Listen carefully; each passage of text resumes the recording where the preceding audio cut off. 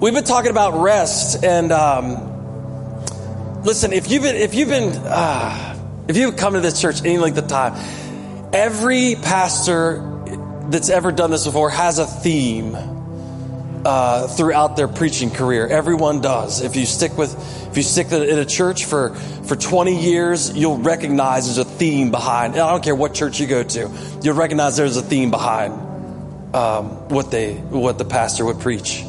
No matter what the topic is, this theme tends to emerge, and I think the theme that tends to emerge through me is one of, I told you last week, I'm an eternal optimist. I believe we win in the end. I believe heaven's real. I believe Jesus is coming back. I believe that it's going to be really, really nice, like better than you can imagine.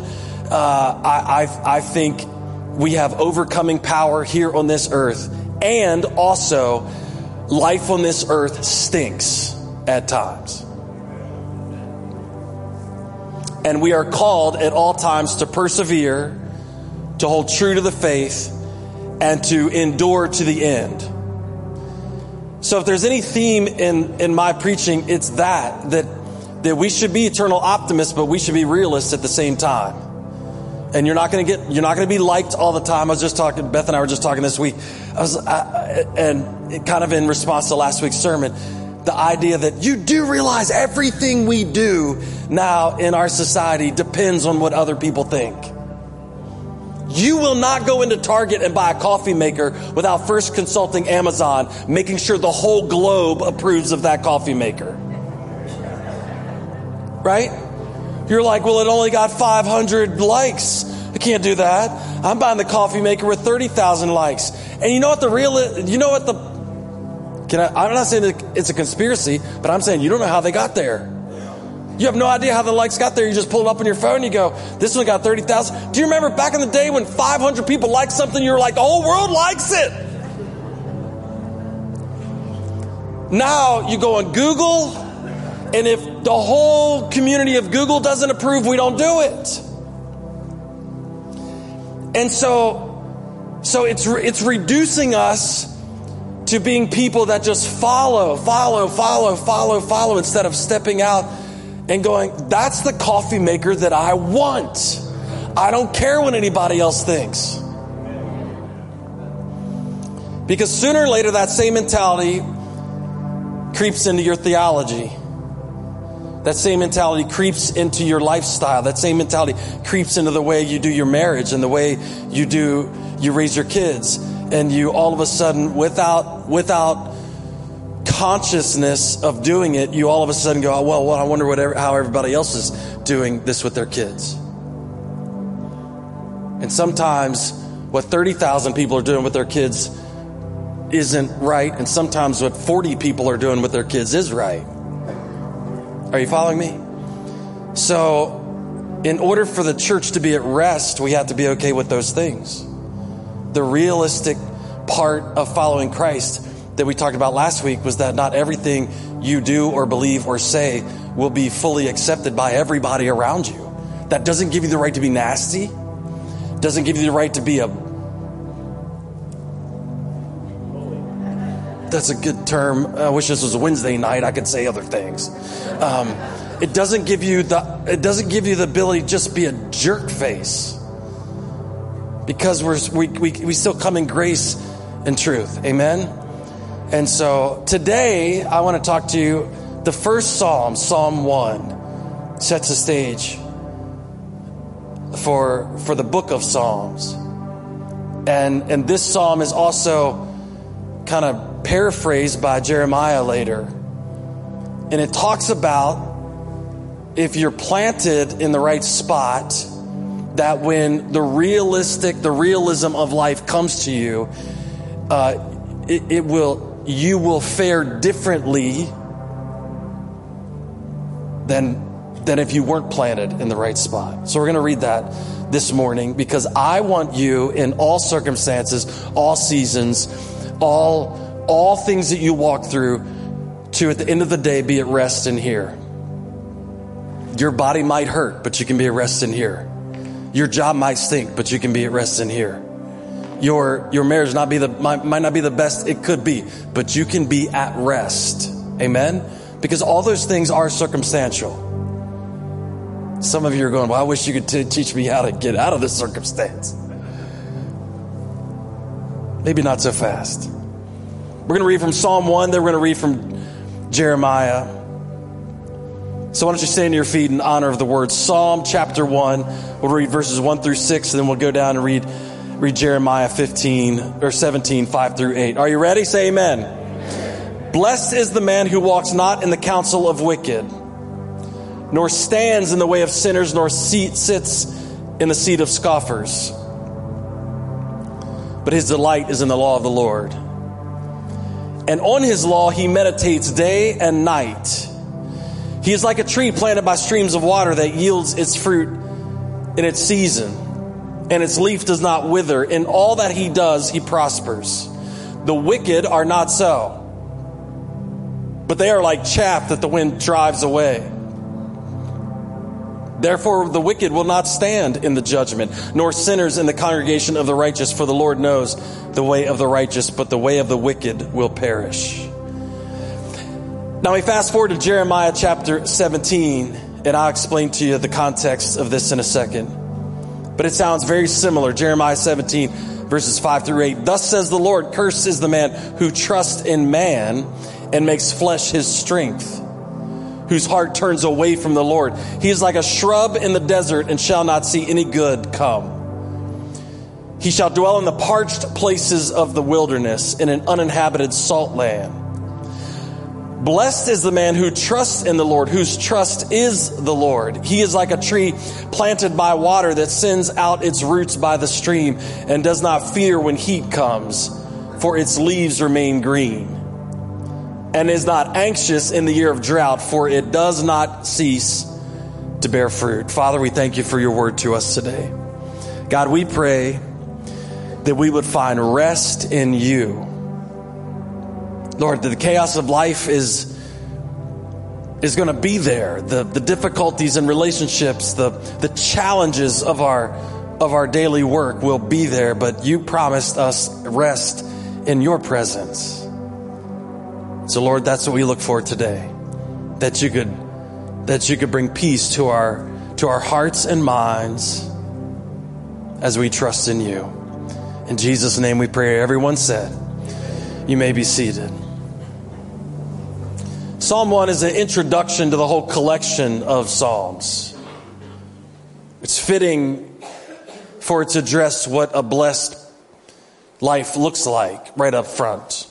In the Psalms, you'll hear David talking about the difficulties of life, the difficulties of even his own sin, and the challenges of being chased and your life being in danger, the real challenges of being a king and having real enemies, the real challenges of his job, the real challenges of when he has an affair.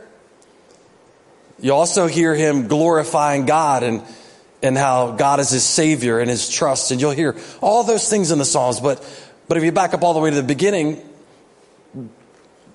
the psalmist starts out with, this is the way of the wicked and this is the way of the righteous.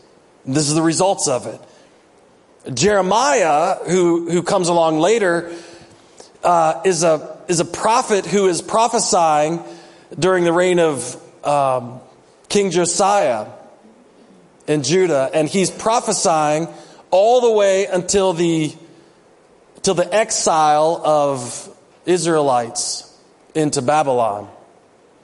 King Nebuchadnezzar will come in and finally take over the land and exile the people living there. And Jeremiah, who is often referred to as the weeping prophet, because there's nothing great about prophesying that you are going to be going into exile for 70 years. That's not a fun thing. Nobody wants to hear that.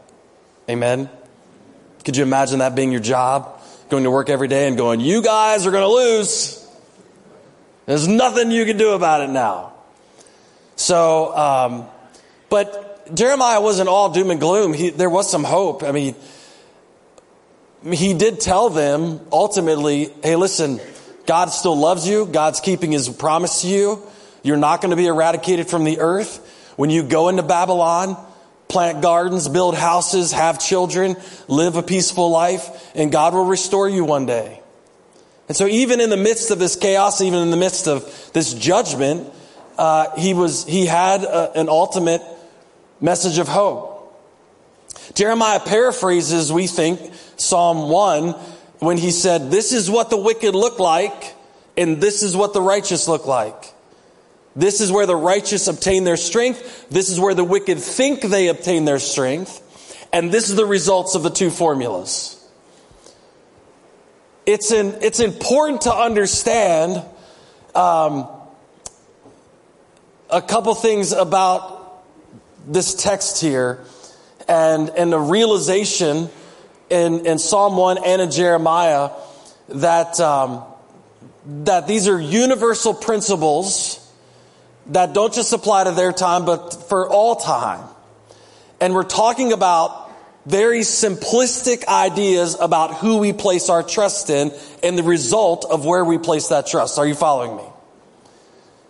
Where you trust, where you place your hope and your trust depends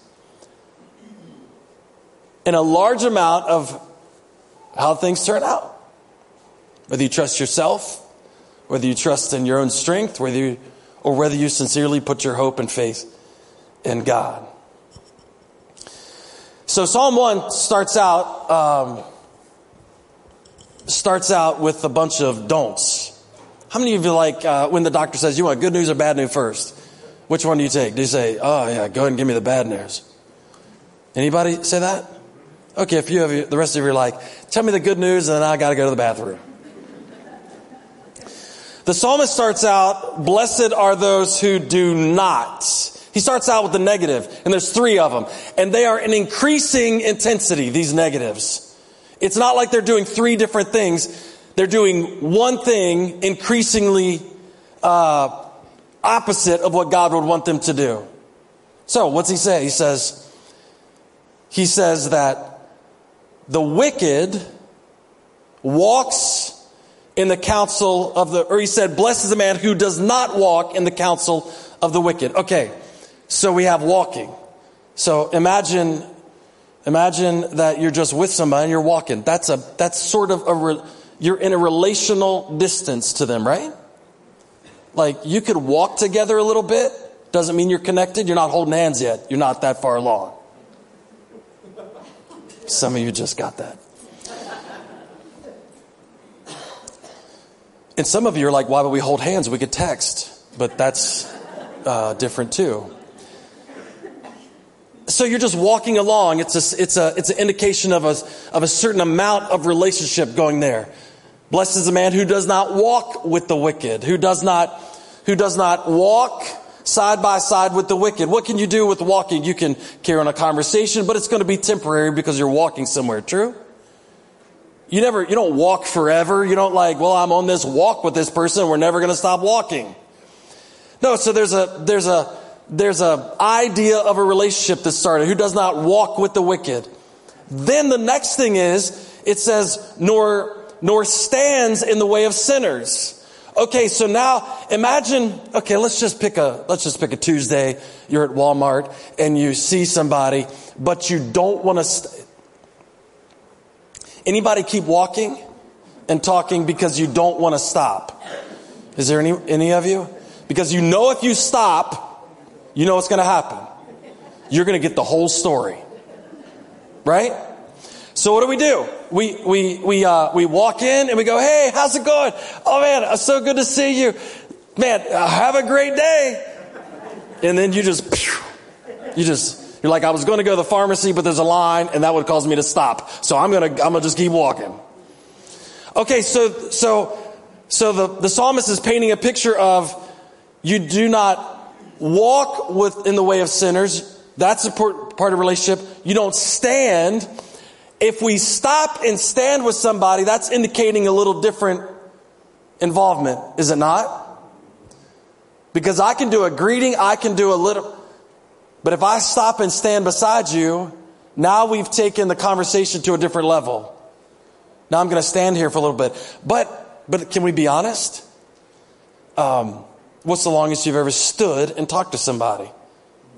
Now, some of you have set global records on this, but how long have you actually stood and talked to somebody? Like a few hours maybe? But at some point in time, you're going to be like, bro, I got to sit down. I got to leave or sit down. I can't just stand in the yard here all night.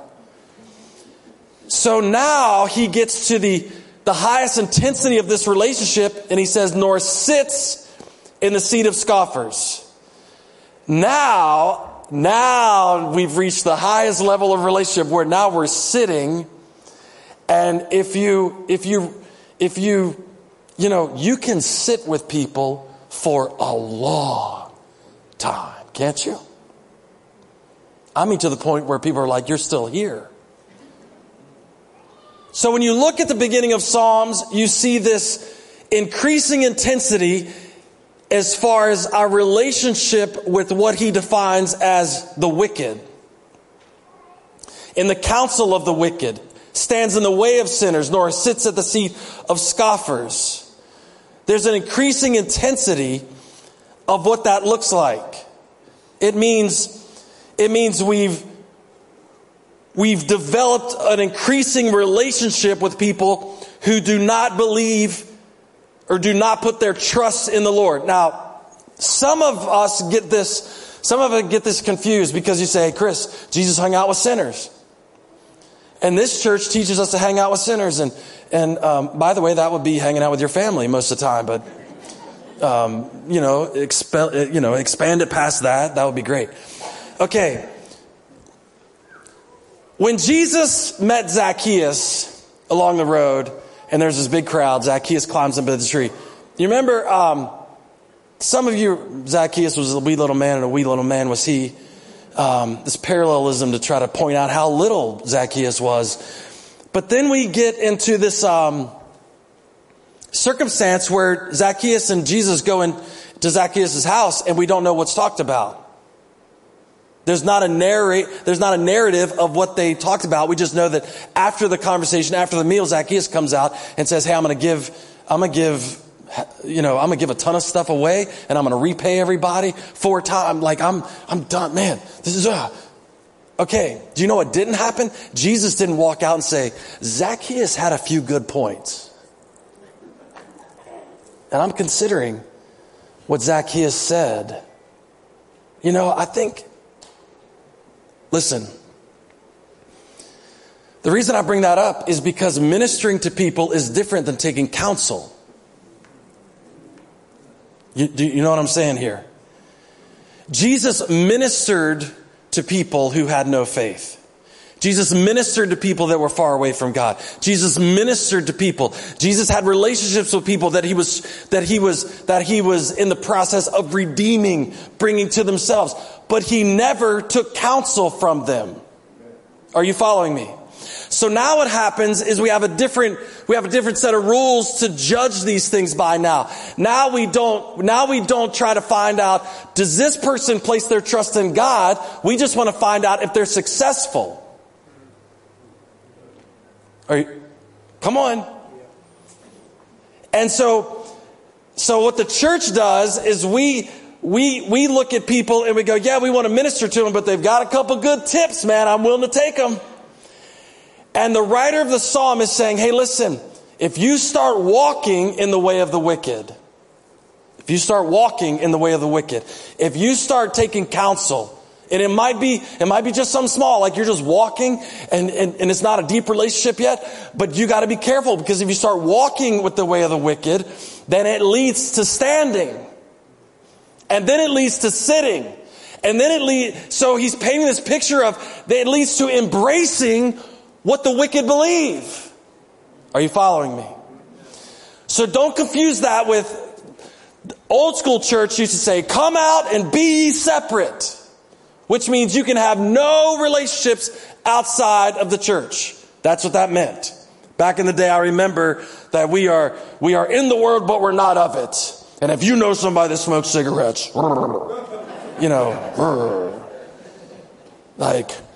Like, you're going to smell like smoke when you leave their presence. Yeah, that's what happens with secondhand smoke, right? So what the church did was we kind of recoiled. And we said, whoa, we got to be so careful. We got to be so careful. But the beauty about Jesus was he didn't have to be careful because he wasn't taking counsel.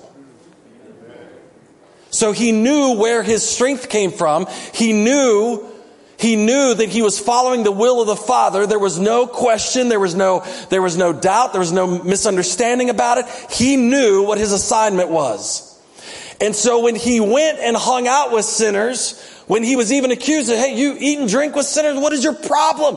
He's like, what you don't understand is I can minister to them, but I'm not walking or standing or sitting with them in the sense that I'm taking advice. Think about how often we do this.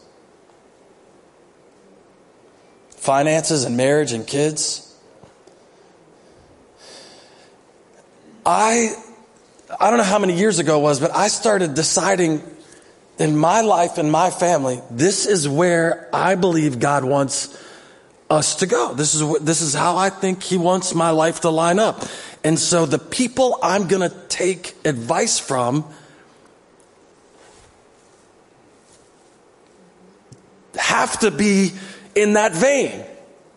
Amen? That doesn't mean I can't hang out with other people. That doesn't mean I can't minister to other people. That doesn't mean that you won't find me with sinners. I love them. That doesn't mean that people have serious issues I can't be around. That doesn't mean any of that. But it means when I start taking counsel and when I start taking advice and when I start deciding who I'm going to trust in, I'm selective. I'm selective. Are you following me? We're going to get to the rest thing here in a second. Jeremiah 17:5 is similar in the way he says this. He says, trusts in man, believes in his own strength, turns from the Lord. Do you see that progression? The wicked will trust in man. They believe, and then they believe in their own strength, and then the ultimate intensity, they turn from the Lord. Do you see that increasing? And so both the poet and the prophet proclaim the same end for the wicked. There's no fruit, no stability, and ultimately death. Look at your neighbor, say, no fruit, no stability, and ultimately death. Now my question is, how many people on Amazon reviewing that coffee maker are on this path?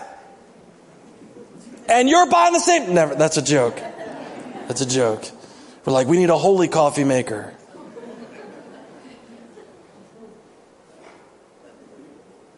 But how many things on TikTok sound good to us, seem like rational thoughts, but end up being the path of death? How many things on Instagram? How many things on Facebook? How many things on Google? How many things?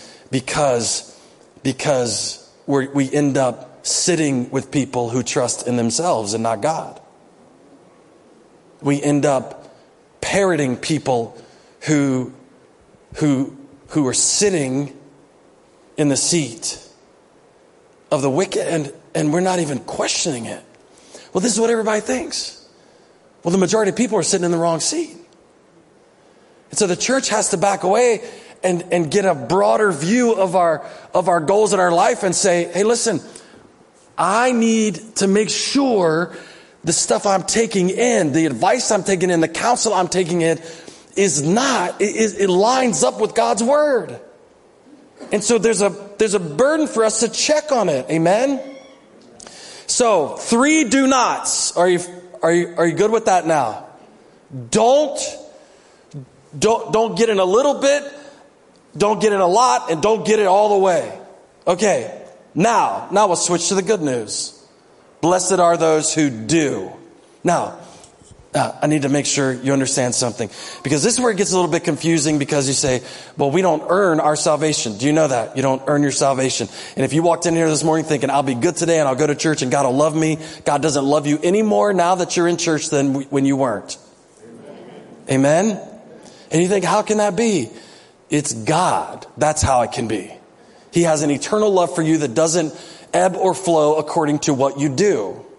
So I want to make sure you understand, don't apply this to your salvation, but you better apply it to your rest.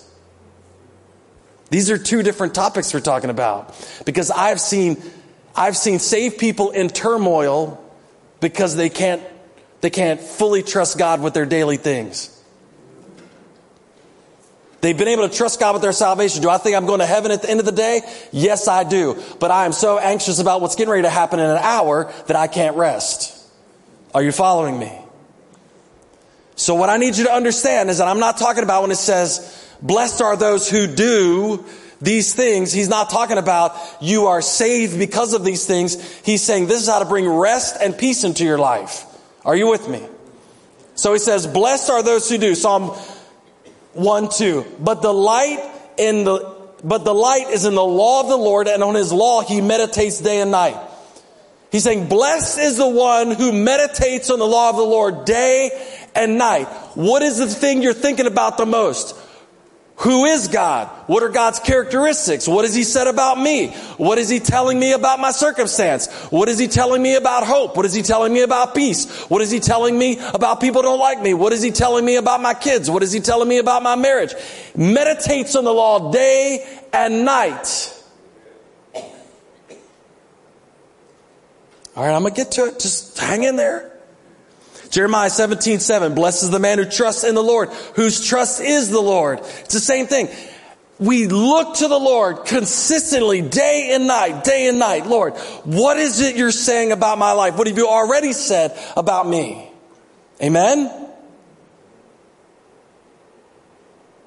So the psalmist and Jeremiah are saying it's not our strength and it's not our circumstances that determine whether we are blessed or not. It's our commitment and trust in the Word of God. Did you hear that? So I need you to start framing your life differently. If good things are happening, don't say you're blessed. And if bad things are happening, don't say you're not blessed. The church should change our vernacular on this thing. We should say we're blessed because we get to trust in the Lord. Oh, wait, this is totally different. You got to rewire the way you think about this, because the church and everyone else in the world, because we've been taking counsel from those outside the world, have deemed that blessing looks like full bank accounts, good health, and all these things, right? Right? Yeah.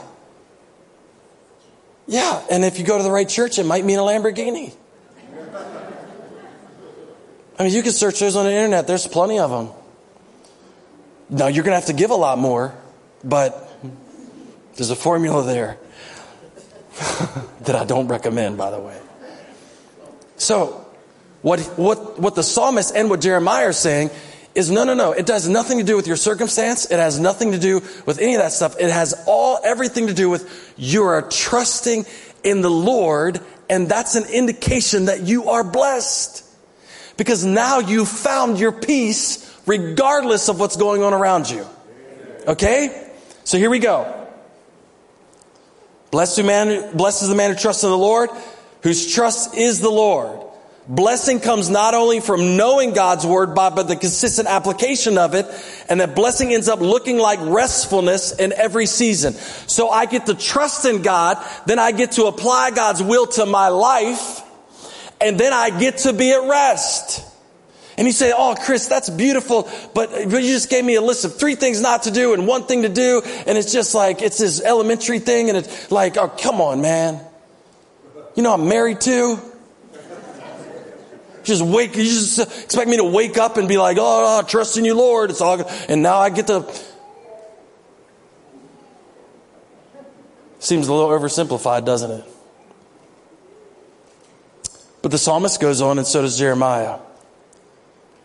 Psalm 1:3, he is like a tree planted by streams of water that yield its fruit in season, and its leaf does not wither. In all that he does, he prospers. That sounds pretty neat, doesn't it? He is like a tree planted by streams of water that yield its fruit in season, and its leaf does not wither. In all he does, he prospers. Jeremiah paraphrases this in 17 verse 8.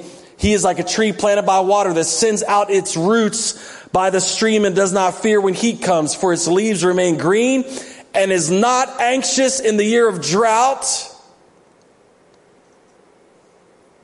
Did you hear that? For it does not cease to bear fruit. I'm going to read with the way Jeremiah frames again. He is like a tree planted by the water that sends out its roots by the stream and does not fear when heat comes, for its leaves remain green, and is not anxious in the year of drought, for it does not cease to bear fruit. Now, let me let you in on something here. That word for planted, in some translations of the Bible, in a few translations of the Bible, that word is translated to transplanted or replanted. How many of you know that we're all transplants? Yeah. You were not born righteous. You might have been born cute, but not righteous. And we need to make that distinction. Because babies are cute, but they're still sinners. Give them time. I'm just saying, they'll prove themselves. That we are all born with sin. Amen? So this myth that the world has that we're born essentially good people and then we make bad decisions later. No, that's not what the Bible says. The Bible says we were all born into sin, and so we all have to deal with that. And it starts manifesting itself pretty early in our lives. In kids with, selfishness and greed and all those things. And then we get to adulthood, we start killing each other. I mean, it's kind of that progression. All right. The issue that we find is that as people that have followed Christ, we have been uprooted. Paul would say we were slaves to sin in his letter to the Romans. That we were in Jeremiah and the psalmist terms, we were planted in sin. Our roots were in sin. Our knowledge was in sin. Our source was in sin. Everything about us was at some point in time rooted in sin. Paul called it being a slave to sin. If sin is what you're absorbing, then sin is what you put out. Amen? We're going to tie all this together. Follow me. If sin is what you're absorbing, sin is what you're going to put out. If you suck up bad stuff from the soil, you're going to produce fruit that you can't eat. Amen? Okay. But at some point in time, we accept the grace and mercy of God through Jesus Christ, and He comes and He transforms us into a new creation. Old things have passed away and all things have become new. Are you following me? So the psalmist and Jeremiah say metaphorically, the way that happens is we dig up the tree that was planted in unrighteousness and sin, and we go over and we plant it by the stream. It doesn't say this stream is seasonal. It doesn't say this stream ever runs out. It doesn't say now I need you to also understand something. When this was written, the image would have been different when this was written than what we have. Because we have fertile land pretty much everywhere you go around here. True? Yep. You can dig a garden in your backyard. You're like, well, Pastor Chris, I don't have a stream in my backyard and them trees grow just fine. That might be true. But try it in a desert. And when this was written, it wasn't written in the eastern panhandle of West Virginia where we can grow apple trees anywhere. No, it was written because if you're planted anywhere other than beside the stream, your chances of growing are almost none. Matter of fact, Jeremiah says you're blown around basically like a tumbleweed. It's an image of a desert. And the problem with modern day Christianity is we don't have a desert water mentality. We believe we can just kind of be over, somewhere in the middle here, and we could just be playing around loosey-goosey in the middle, and there's enough, we could just get enough water if we have to, but we can still hang out with the cool kids.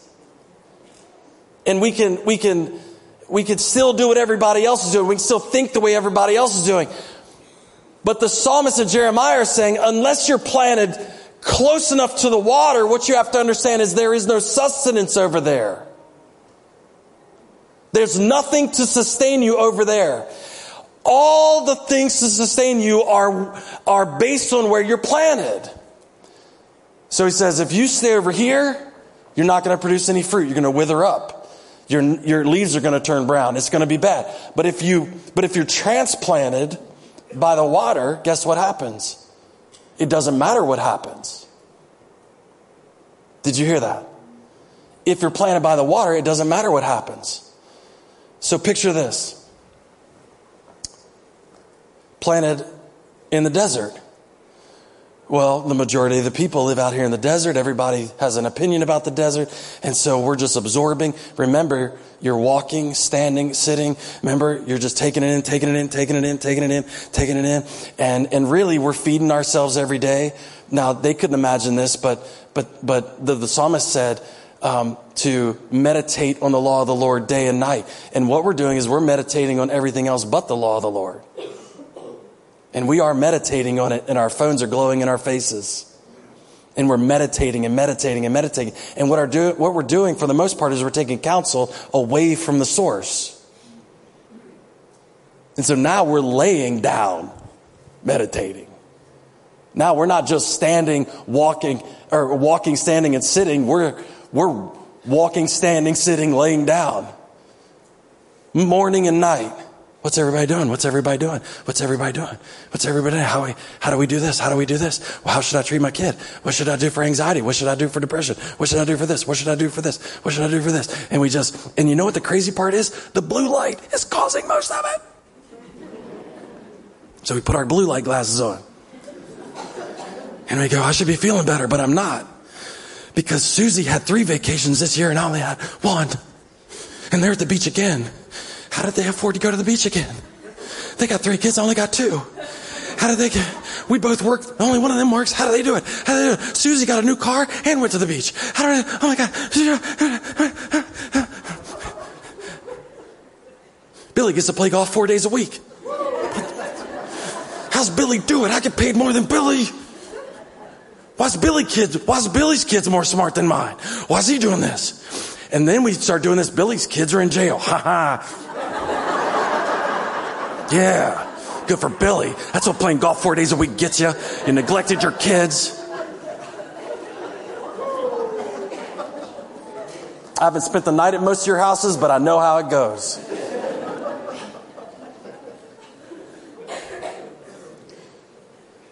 Zero fruit is produced from that meditation. So when he saved us, he didn't save us to try to then figure out where the stream was and try to send roots over the next 30 years. He dug you up and he moved you and planted you where the source was. He who puts his trust in the Lord, he whose trust is the Lord. I don't need to know what everybody else is doing. I'm meditating on the law of the Lord day and night. Come on, I'm preaching to myself. I'm meditating on his law day and night. Oh, what's the church down the road doing? Oh, what's the church up there doing? What's the church? Oh, the famous church. Oh, what is it? No. Meditate on the law of the Lord day and night. Meditate on the law of the Lord day and night. Because the beautiful thing about meditating on the law of the Lord, he's like a tree planted by the water that sends out its roots by the stream and does not fear when heat comes. Can I tell you today, heat is coming. As surely as spring will pop over the horizon, summer will pop over the horizon, and heat will come to the believer. But the difference between you and the people that sit in the seat of scoffers is that your leaves will not turn brown. It doesn't mean that it won't come. It doesn't mean that the temperature won't increase. It doesn't mean that there won't be seasons in your life where you're going, God, this is getting hot. But the beautiful thing is that it won't have the impact on you that it has when you were planted in the other area. And what the church has to realize that when we stay over here and we take advice from people whose leaves are withering on the vine, that we run the risk of ending up the same way. So if he dug you up and planted you, stay planted. Stop vacillating back and forth. Get in the law of God. Get in the Word of God. And I know it's like, oh man, I've heard this my whole life. Read the Bible more. Well, try it. For God's sake, in Jesus' name, try it every now and then. Because The Bible points to the Word of God as being our source. If you're trying to figure out what your marriage is supposed to look like, go, God, show me. If you're trying to figure out what to do with your kids, God, show me. And He's going, I will show you, but you've got to spend a little time. Well, it's easier over here, Lord. TikTok has videos. See? Instagram has videos, Lord, look. These parents are so great. Look at their kids. Don't sit with them. Sit with me. Don't sit with them. Sit with me. I'm not saying everything on there is bad, but 99% of it is. And we become sheep following the wrong shepherd. And the psalmist and Jeremiah is begging people at this point in time. Plant yourself next to the source and stay in it. Because when everyone else's leaves wither up, you're going to be okay. You're going to be at rest. When the heat comes, what are they going to notice about you? I'm at rest. When the drought comes, what are they going to notice about you? I'm at rest. Is my life perfect? Nope, but my trust is in Him, not me. Is my life perfect? Nope, but my trust is in Him, not you. Is it perfect? No. Is it stressful? Yes, but my trust is in Him and not my circumstances. And the beauty about the church is we have been transplanted, so we should act like it. We should take advantage of the resources right there. Your roots don't have to go very far to get to water now. Ephesians 2, verses 1 through 10, some of my favorite verses of the whole Bible. And you were dead in the trespasses and sin in which you once walked, following the course of this world, following the prince of the power of the air. It's exactly what the psalmist is saying. He's like, you were dead because you were following all the things of this world, among whom we all once lived in the passions of our flesh, carrying out the desires of our body and the mind. And we're by nature children of wrath like the rest of mankind. But God, being rich in mercy because of the great love with which He loved us, even when we were dead and our trespasses made us alive together with Christ. He dug you up out of the desert and said, come over here to where the water runs all the time, and you're not going to have to struggle to find sustenance for your life. You're not going to have to wonder. You're not going to have to question it. It's going to be there every time, but I need you to lean into it. Don't be a tree that's always going towards the dry land. Be a tree that's always moving towards the water. Stand to your feet. He wants you to be consistently at rest. If you can find that rest in Him, no matter your circumstance, you will consistently yield fruit. Now, I'm going to explain this to you really quick. We got to wrap this up. Have you ever heard of a water tree? A tree that sucks up water and produces water. It's because they don't exist. I was just testing you. That's dumb. No, the beauty about this is that Ephesians 2:10 says you're creating in Christ Jesus to do good works, which He prepared in advance for you to do. That presupposes that you will stay planted by the water. And what you do is you suck up the nutrients from that. Every tree does it. You suck up the nutrients from that tree, and depending on the DNA or the genetics of the tree, it produces a fruit in accordance with the type of tree it is. Amen? And so when it's getting the nutrients, if it's a fruit tree, it may produce apples or peaches or oranges or whatever. If it's a nut tree, it may produce pecans or walnuts. But it's doing what it was created to do. But if you put any of those trees in a desert, they'll produce nothing. But if the body of Christ comes together and says He dug us up from there, and by His grace and mercy, Ephesians 2, He moved us over here where all the sustenance was, where all the water we could need is. And what happens is now I suck up what He's giving me, the eternal water, and now I'm producing what I'm supposed to produce. And it's as unique to you as your DNA. It's as unique to you as anything that ever. It is unique to you as your fingerprint. It is uniquely you. And the thing that God is combating with this culture is that I planted you over here to be you. I planted you over here to drink of me, to fast, to feast on my word, to meditate on it day and night. And when you do that, you will be as uniquely you as you have ever been. So the church has to pull ourselves away. We don't walk, we don't stand, we don't sit. We get into the flow of God's presence and we start producing what He has called us to produce from the beginning of time. And then we go, I'm at rest. No matter what comes, I'm at rest. Father, we thank you for this moment, Lord.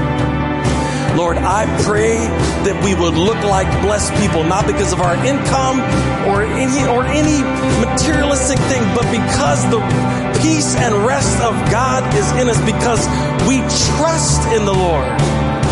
And I pray when that rest finally overtakes our souls in Christ, that we could produce fruit that the world never believed could happen. I believe the church can rise up and produce fruit that will astonish the people around us.